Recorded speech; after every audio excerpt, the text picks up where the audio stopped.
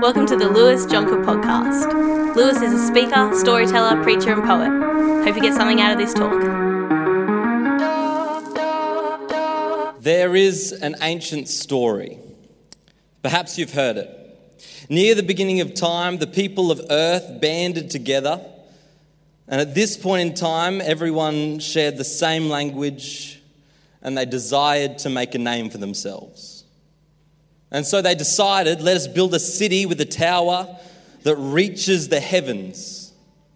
See, these people, they thought that they could achieve glory and fame on their own terms and believed they could reach heaven by the works of their own hands. But God wasn't impressed. See, God understood that no mortal could reach heaven on their own, and no mortal deserves the glory and honor reserved for God alone. So he scattered the people. He stopped their build and he confused their languages. And this story, of course, is found in Genesis 11 and is known as the Tower of Babel. Perhaps you've heard it. And despite being one of the oldest pieces of scripture, it seems that we are slow to learn. We are still trying to make a name for ourselves. We're still trying to build towers, and we still think that we can reach the heavens by the works of our own hands. It seems human nature to think we are in control and that we can do it on our own. And we so easily forget our God. And at the risk of sounding discouraging, I have news for you. When it comes to reaching heaven, you can't do it. We see lots of ads, whether it be the CommBank ad, you can do it. Well, not when it comes to reaching heaven. I work in schools, I work in a youth group, and I'm often very encouraging in a lot of circumstances, but when it comes to reaching heaven, you can't do it. And I wonder if you've ever had a moment in your life where you've been trying and trying and trying and trying and trying and trying and trying and trying and trying, and you've cried out to God, I can't do it. I wonder if God would say to you, no, on your own, you can't do it. And I want to unpack that a little bit today. There is no work you can do, no project you can complete, no course you can pass, and no tower you can build to reach heaven. You just can't do it. And today we're in Ephesians 2. Ephesians is an awesome book. It's pretty short. You can read it in a very short amount of time. And I've had a lot of preachers in my life that I've really looked up to who really, really love the book of Ephesians. One of them, his name was Tim Hall. He was I guess in the Pentecostal world, you'd call him like a healing evangelist or something like that. I really, really respected this guy. And the reason I respected this guy is because I used to be in a world where, I used to sometimes get to meet the guest preachers, and this guy was the most normal of the lot of them. I've met a lot of different guest preachers, and some of them aren't normal. And some of them drive cars that are way too expensive. No offense to them if you own a good car. But this guy was so normal. Tim Hall was so normal. And we'd get in the car and he'd talk to me about normal things. Some of the guest preachers you'd get in the car with would be so whacked out with their conversations. But this guy was normal and I loved it. Actually, he wasn't too normal. I remember one time we were driving through Macca's drive-thru and he thought this would be the perfect time to pull a prank on me. So he started using funny voices, yelling over the car window, ordering these burgers. He was just the most normal, funny guy. I've heard a lot of interesting stories about Tim Hall. And one time he was like, Lewis, you're always driving around the guest speakers and guest preachers. They're always making you do work. Just come back to where I'm staying and we'll do a Bible study together. And I was like, oh, Tim Hall, the great man of God. I get to do a Bible study with Tim Hall, the great man of God. Because, I used to look up to these guys. And we're sitting there and he opens his Bible to Ephesians. And it's just like highlighted upon highlighted, like all the colors of the rainbow. It's like there wasn't a word that wasn't highlighted. It was unbelievable. And it was the book of Ephesians. And he told me, he said, when I guest preach in some places, I don't even prepare a sermon because I know Ephesians back to front. And sometimes I'll rock up and I'll just trust God that he'll let me open to the right page of Ephesians. And he'll go, oh, we're in Ephesians 6. And he'd do his Ephesians 6 sermon. It was amazing. Ephesians is a great book. There's so much in it, and it's so beautiful on its own. And to be honest with you, when it was my turn to speak in this AM service on the book of Ephesians, I read the passage that I'm going to read today, and I thought to myself, it is so beautiful on its own. How could I possibly do it justice to expand it into a full-length sermon? I'd almost rather just get up, read you the words, and leave stage. Sadly, that's not what I'm paid for.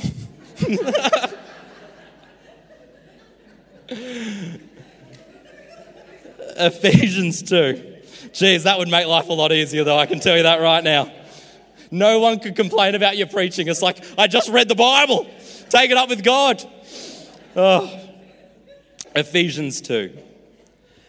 As for you, you were dead in your transgressions and sins in which you used to live when you followed the ways of this world and the ruler of the kingdom of the air, the spirit who is now at work in those who are disobedient. All of us also lived among them at one point in time, gratifying the cravings of our flesh and following its desires and thoughts. Like the rest, we were by nature deserving of wrath. But because of this great love for us, because of his great love for us, God, who is rich in mercy, made us alive with Christ, even when we were dead in our transgressions.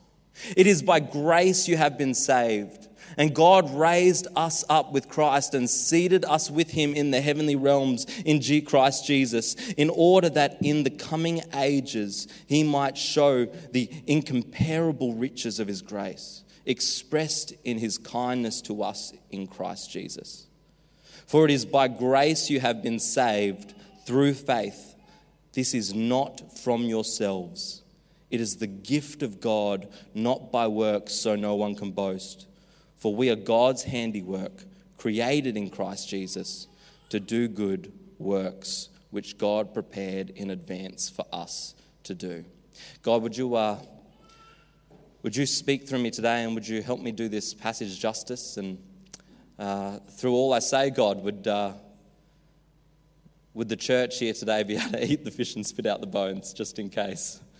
Just in case. And would they go home and would they read it for themselves? This week, would they read Ephesians 2, 1-10, like 70 times, 7 times? Would they just get it in their spirits, get it in their hearts, and know more of you? In Jesus' name, amen.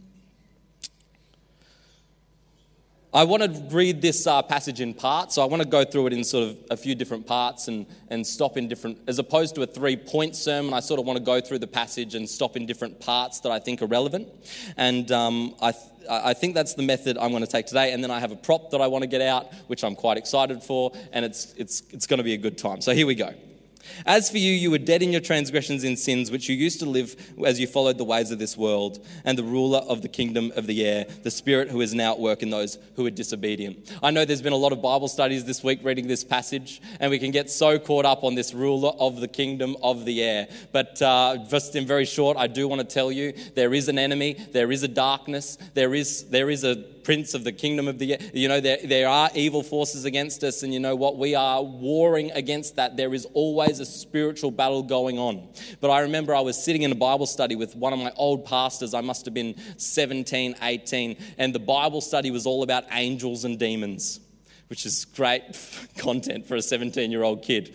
Next term at youth, we're doing angels and demons. What a great term topic. And I remember we were sitting in this Bible study and it got so heated. When we talk about things like angels and demons and all these different, sort of interesting ideologies, people get so heated and so energetic. And I wonder if some of the Bible studies this week have been that way. And it's so interesting because the pastor, I really need to learn from this pastor, because this pastor knew how to keep his mouth shut. I let my mouth run. It's the worst thing I could possibly do. Sometimes I just need to learn to sit and be quiet. And the pastor sat and was quiet.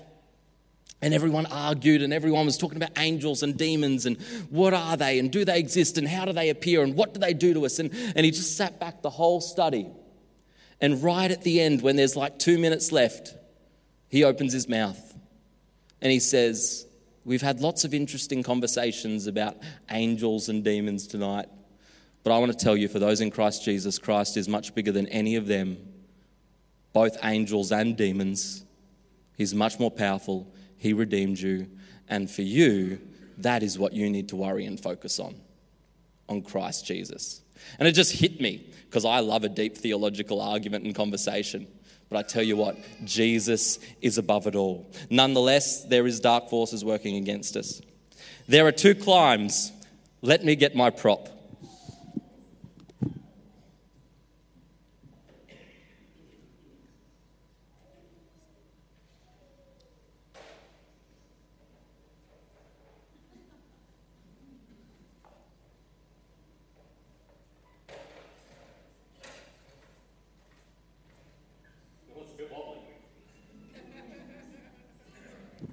The workplace health and safety rep just had a heart attack. They're like, Lewis, what are you doing? It's okay. 2 climbs. I want to talk about the first climb now in this first part of the passage.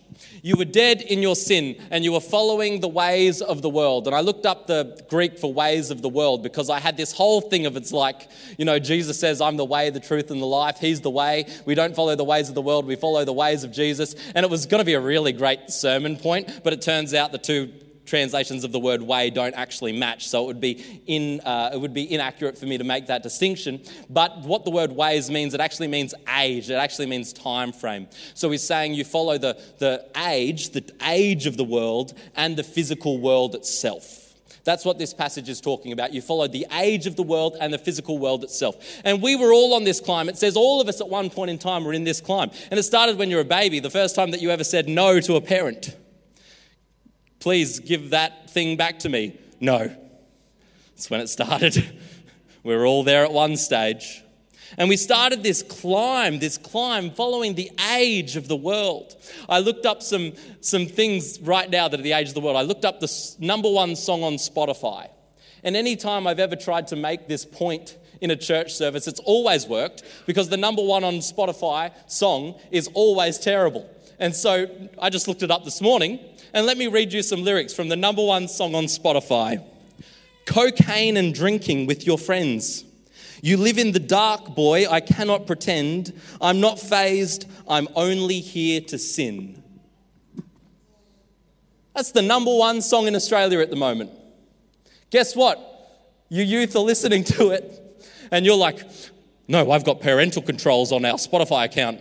Yeah, but their friends at school don't. Sorry, 73 of you just decided to homeschool your children. I'm sorry about that.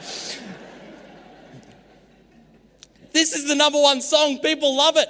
I walk through Narara Valley High School where I get to be a scripture teacher one day a week due to the great work of Insight High School Ministries, which our church supports. And I walk through the high school and they got their boom boxes and their speakers and they're playing these songs.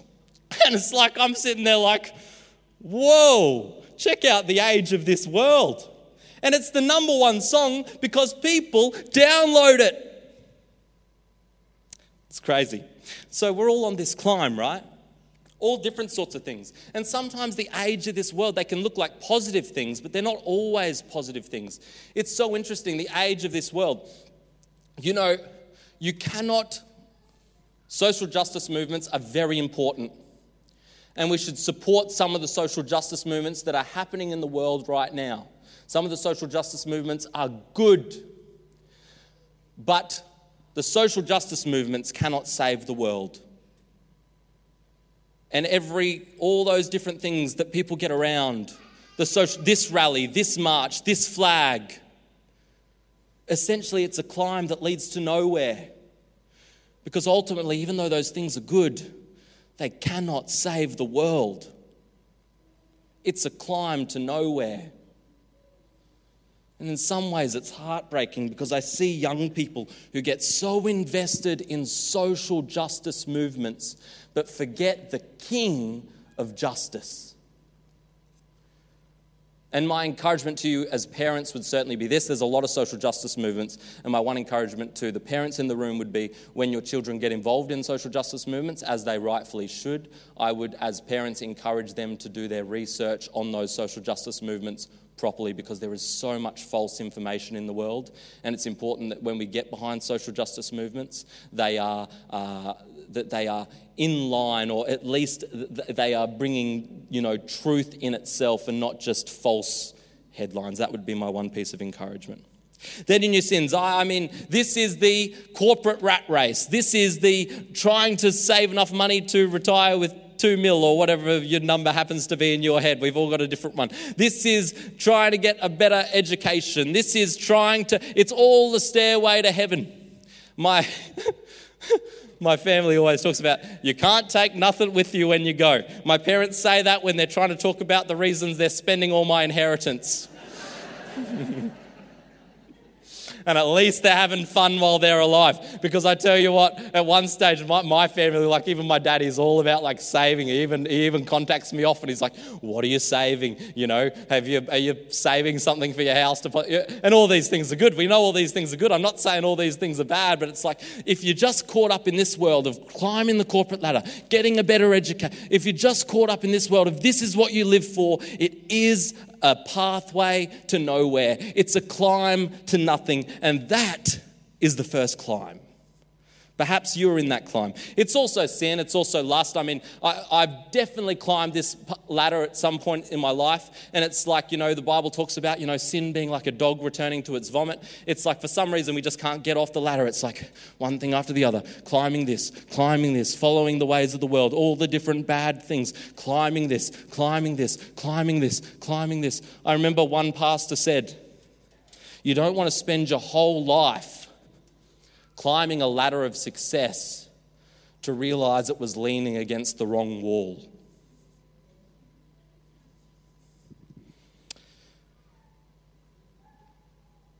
That's the first climb.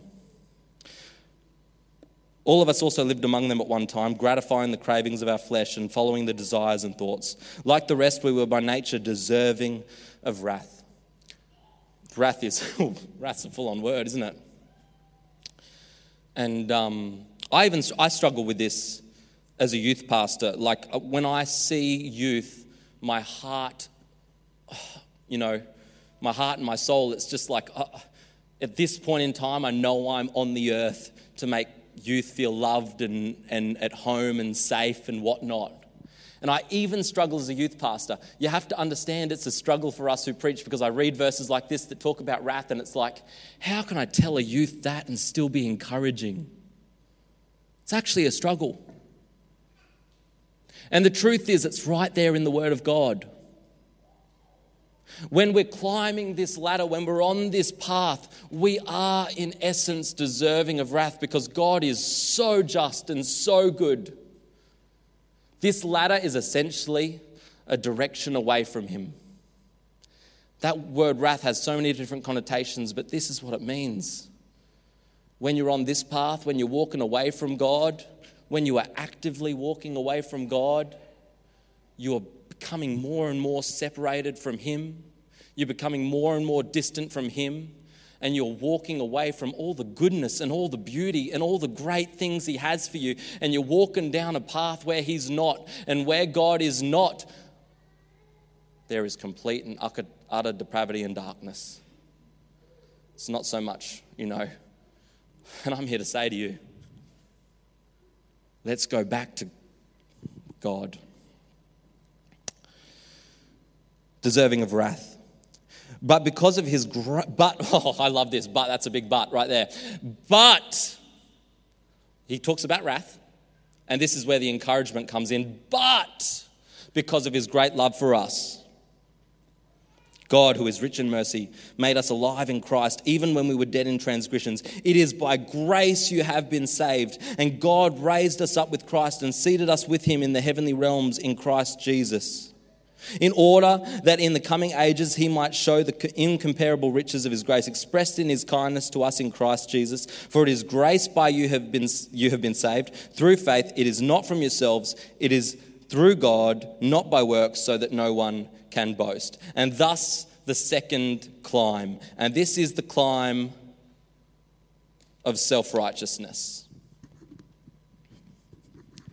This is the climb where it's like you go away, you decide, okay, I don't want to climb this sin ladder anymore. You sort of get a revelation. Maybe you end up in a dark place and you're like, okay, I understand that's not good. You get a taste of God's love and mercy and you're like, that's a lot better. And so you get off and you decide, okay, the first thing a lot of people do, and I did this, I've climbed both these ladders, is go straight to self-righteousness. Well, now I'm better than everyone over there, because my ladder's on this side. Self-righteousness. And so we climb this as it's like, Look at me reading my Bible. Look at me praying every day. Look at how much scripture I've memorized.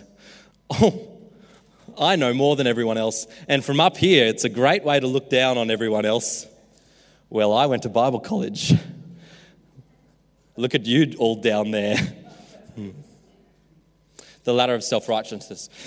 Martin Luther, and I don't have a picture of him today, but Martin Luther is a big part of Protestant church history. And I was forced to learn it as a Lutheran. And I think it should be common knowledge in somewhat. So I want to give you a brief recap of the history of Martin Luther. Martin Luther was a guy who lived a long time ago. And in this day and this point, the word Catholic means universal. So at this point, there was the universal church because there was only one denomination, well, apart from the Eastern Orthodox and whatnot. But essentially in the Western world, you have this one Catholic church, this one universal church, and they do a lot of different things. At this point in time, for the first 1,500 years of Christianity, there was no printing press, which means people didn't have access to the Bible. In fact, it wasn't even translated into common speech, which meant you had to be very, very educated to read it in the first place. So for the first 1,500 years of Christianity, there wasn't proper access to Scripture. It was just the Catholic Church. And Martin Luther lived in this day and age, and he decided, okay, he was an educated guy. He was the oldest of all his brothers and sisters, and his dad really, really wanted him to become a lawyer. Like, you're going to make the family proud. So he went to law school, and he tried law school. He stayed there for a little bit, and he just thought, okay, this is just a college. Everyone parties and drinks, and he said some strong words about that college. And he decided to leave law school because he was more interested in philosophy. So instead of doing law, he signed up for philosophy. And he's in his philosophy course, and back in the States it's horse and buggy, and he's riding his horse. And in one of his travels, a storm hits. And the storm is a massive storm, lightning, thunder, terrifying. And he's out on his horse in the middle of nowhere. And he starts praying to God, God, if you stop this storm, I'll devote my life to you. And the storm ends. And now he has to actually go through with it. Haven't made one of those deals with God. And so he decides, okay, I'm going to become a monk. So he leaves college and he becomes a monk, and his dad is obviously very upset with him. And as a monk, he does a lot of different stuff. He goes to confession every day. He's on the ladder. He goes to confession every day. Look at me, I'm a monk now. I shaved my head funny. He goes to confession every day. He reads his Bible every day. He goes to Mass over and over again. He takes Holy Communion. He's on the ladder of self-righteousness to the point where he would do his own self-punishment. I am so wretched and so bad. You've probably seen it in movies, the scenes where they whip themselves. God is so good, it's like, and I'm so bad, I deserve punishment, so I'm going to punish myself. Even to the point where he is whipping himself because he's so self-righteous. Look at me. I know I'm bad, so I'm going to whip myself to try and appease God. A ladder of self-righteousness. Until one day he actually reads his Bible. And not just like reading it for knowledge, but reading it for truth. And as he starts going through his scriptures, he starts seeing that, all this stuff isn't quite right. At this point in time, the Catholic Church was even selling indulgences, which essentially meant you could pay money so that people would be released from purgatory and would go to heaven and not hell. That's what this is. And it was all to build, one of the big cathedrals. And he was looking at this going, that can't be right. It can't be what we do. It can't be because I whip myself. It can't be because when the coin in the coffer rings, the soul from purgatory springs. That was their marketing campaign. It can't be because of that. He starts reading Romans. He starts reading books like Ephesians, and he starts to realize that it's not by the works of our hands. It says it right here. For it is not of yourselves, it is the gift of God, not by works, so no one can boast. Bible reading is good. I would encourage people every day of the week to read their Bible, but if it's just for your self-righteousness, it's not going to work. Praying is good. I'd encourage people to pray unceasingly, not only every day, but hey, if it's just for self-righteousness, it's a ladder to nowhere. If it's just for the ability to judge others, it's a ladder to nowhere. If it's just so that you can feel high and mighty on your high horse, an idiom here that means in the olden days, people used to buy high horses so they'd feel better than everyone else. If it's just to be on your high horse, it's a ladder to nowhere.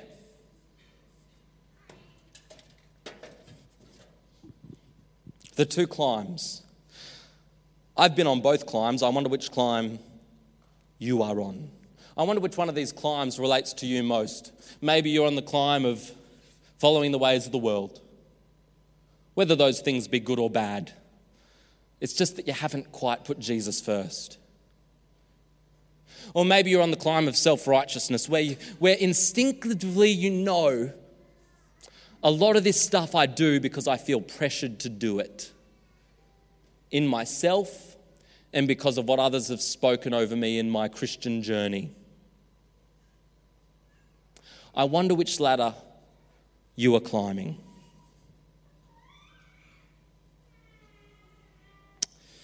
But there's a beautiful part to the story. And we sort of find it in the middle here, where it says, "But because of his great love for us, God, who is rich in mercy, made us alive in Christ even when we were dead in our transgressions. It is by grace you have been saved. And God raised us up with Christ and seated us with him in the heavenly realms in Christ Jesus, in order that in the coming ages he might show the incomparable riches of his grace expressed in the kindness to us in Christ Jesus. For it is grace you have been saved through faith." I am so grateful for my upbringing.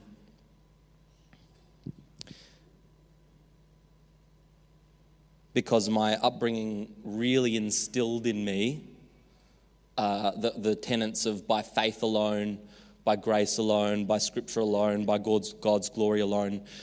My upbringing, I was lucky enough to have that really instilled in me. Even though sometimes it was like the ladder of self-righteousness, like even going to my confirmation classes.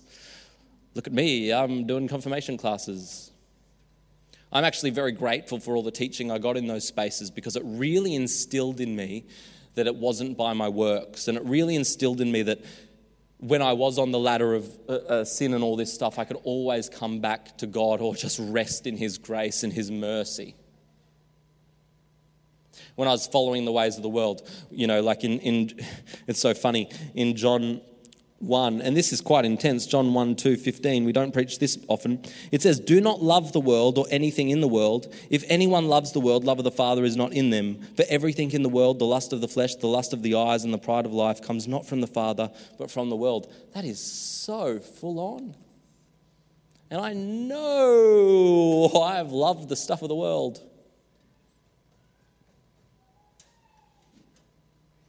And then I know I became self-righteous. I took the judgment seat of God and I judged others. I was just saying to someone before the service, I really need to text my old youth pastor and apologise for all the hell I gave them. Because I tell you what, when I was a 19-year-old youth leader, my goodness, did I have some opinions on the way the youth pastor should be doing things. I'm going to text him after this service. I'm just going to say, "Hey, mate, I'm so sorry." Because I get it now. Oh. But it's by the grace of God. We think we need to build towers. If we want to reach heaven, we got to build a tower. We got to do it. We got to build our ladder. We got to climb. We got to climb. We got to climb. But the only way that we can reach heaven is through God, because the truth of the story is this: God, Jesus, fully God, left his heavenly home, came down from heaven, entered our community. He showed us how to truly live. And upon himself, he took the wrath that we deserved. That wrath that it talks about back up a little bit. Jesus bore it upon himself. He came down from heaven. He's like, all the Pharisees, all the righteous people were so far up the ladder, they saw him coming down. And then they started looking down on him. Like, what? That Jesus character, that was so far up their ladder. They're like, look at this guy, he's not following the Sabbath. How dare he heal someone on a Saturday? And what Jesus seemingly does, he goes over to this side of the ladder and he's like, come down, come down, come down, come down, come down.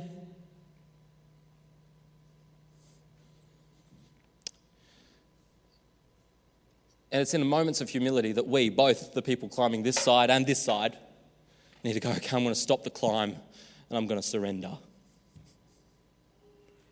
I'm going to sit at your feet.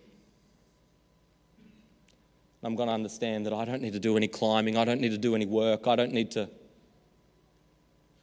need to accept the fact that you came down. You took all the wrath, all the punishment, so that when the end comes for me, it's not really the end at all. It's just the start of eternity. I wonder which ladder you are climbing. And I wonder if you have a full understanding of what Jesus did for us when he left heaven. And he said, no more climbing, no more striving. Come sit at my feet.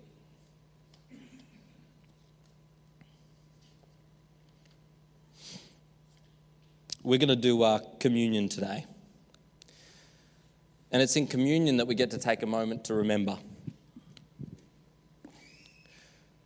We get to remember that, hey, once I was climbing this ladder of sin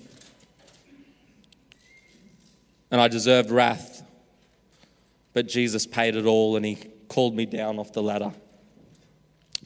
And I get to remember that all my self-righteousness, it's like, oh, actually, I didn't do anything. Jesus did it all on the cross.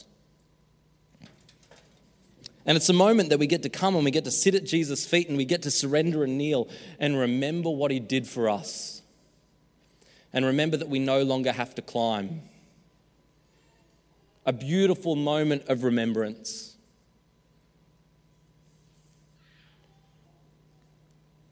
I could just sit and remember all day.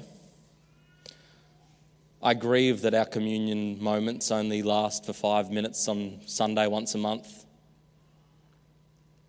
So I try to bring it into my week with me because I could remember all day.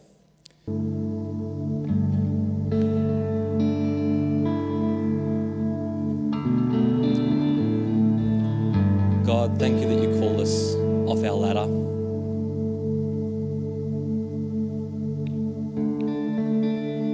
Thank you that you called me off my ladder of sin, following the ways of the world. And thank you that you're constantly teaching me to come off my ladder of self-righteousness. Thank you that you did it all on the cross. I've got nothing to boast about but to boast in you. Thank you, God. In Jesus' name, amen. At the end of the passage, it says that we were called to do the good works that he prepared in advance for us to do. And the rest of the book of Ephesians will cover some of that stuff. But it's so amazing that when we come off our ladder, then God says, okay, now you can come to work with me. And we're going to unpack that a bit in later chapters, but you don't need to climb anymore. If you're someone that feels incredible pressure and stress to climb the ladder of self-righteousness, I know youth often feel it. I often get messages like, oh, I don't feel like I'm reading my Bible. I don't feel like I'm praying enough. It's like this. I just don't want you to feel that anymore. And if you're on the ladder of following the ways of the world and instinctively you hear those lyrics of that song and you go, yeah, I've played that a few times in my car. You go, I don't want to live like that anymore. God is saying, come on down. Come on down from your ladder. Let me pray for you. God, I pray for the people in the room who this message has spoken to. I pray that you would help us down off our ladder. I pray for us that are caught in self-righteousness and pressure and stress, and we need our run sheet. We need it all to be in line. We need it all to be in order. We need our prayer time. We need our Bible reading time. And other people should be doing it too. Why aren't other people doing it too? If we're stressed or worried or anxious, God, would you come and calm us? Call us off our ladder of self-righteousness. And if we're in that moment, if we just this morning we go, yeah, I am done with that old dusty ladder of sin. God, thank you that you welcome us into your arms. Thank you that you took our wrath upon yourself. Bring us to more revelation of your love. In Jesus' mighty name, amen.